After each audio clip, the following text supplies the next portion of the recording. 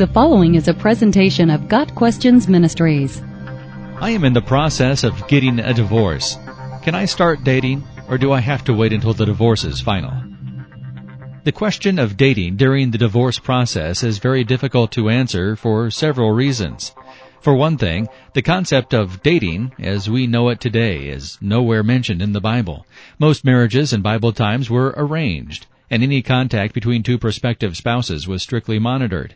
In addition, no matter what view one takes on the issue of divorce, it is important to remember Malachi 2 verse 16, "I hate divorce, says the Lord God." According to the Bible, marriage is a lifetime commitment. So they are no longer two but one. Therefore, what God has joined together, let not man separate. Matthew 19 verse 6. No decision to divorce should be made lightly. There are three situations in which dating during the divorce process might occur. The first is the case of a spouse who has biblical grounds for divorce. Either the innocent spouse has been abandoned by his or her spouse, or else is the innocent victim in an unrepentant, adulterous affair.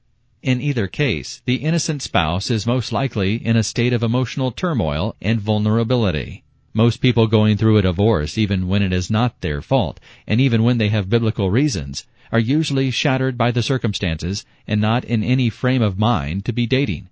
Nor would they be able to make good decisions while on the rebound. Casual dating in this case is neither wise nor prudent.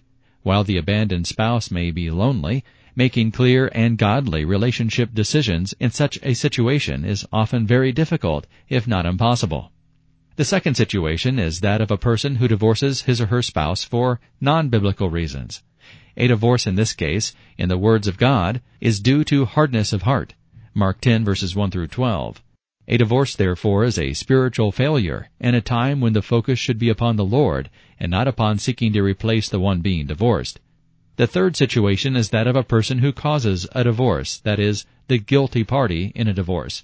All of the biblical allowances for remarriage after a divorce relate to the innocent spouse in a divorce with biblical grounds. There is no biblical allowance for remarriage for a spouse divorced for unbiblical reasons, or for a spouse who caused a divorce, whether by adultery, abandonment, and or other possible grounds.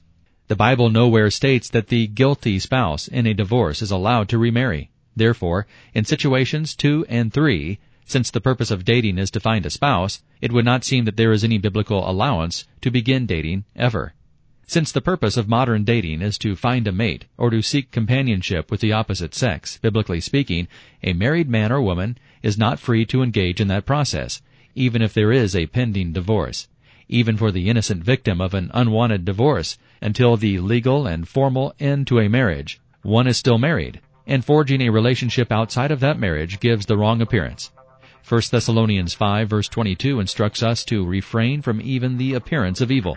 Therefore, the better choice is to abstain from any action that could endanger one spiritually or give the impression to others of a careless attitude towards marriage. Got Questions Ministry seeks to glorify the Lord Jesus Christ by providing biblical answers to today's questions. Online at gotquestions.org.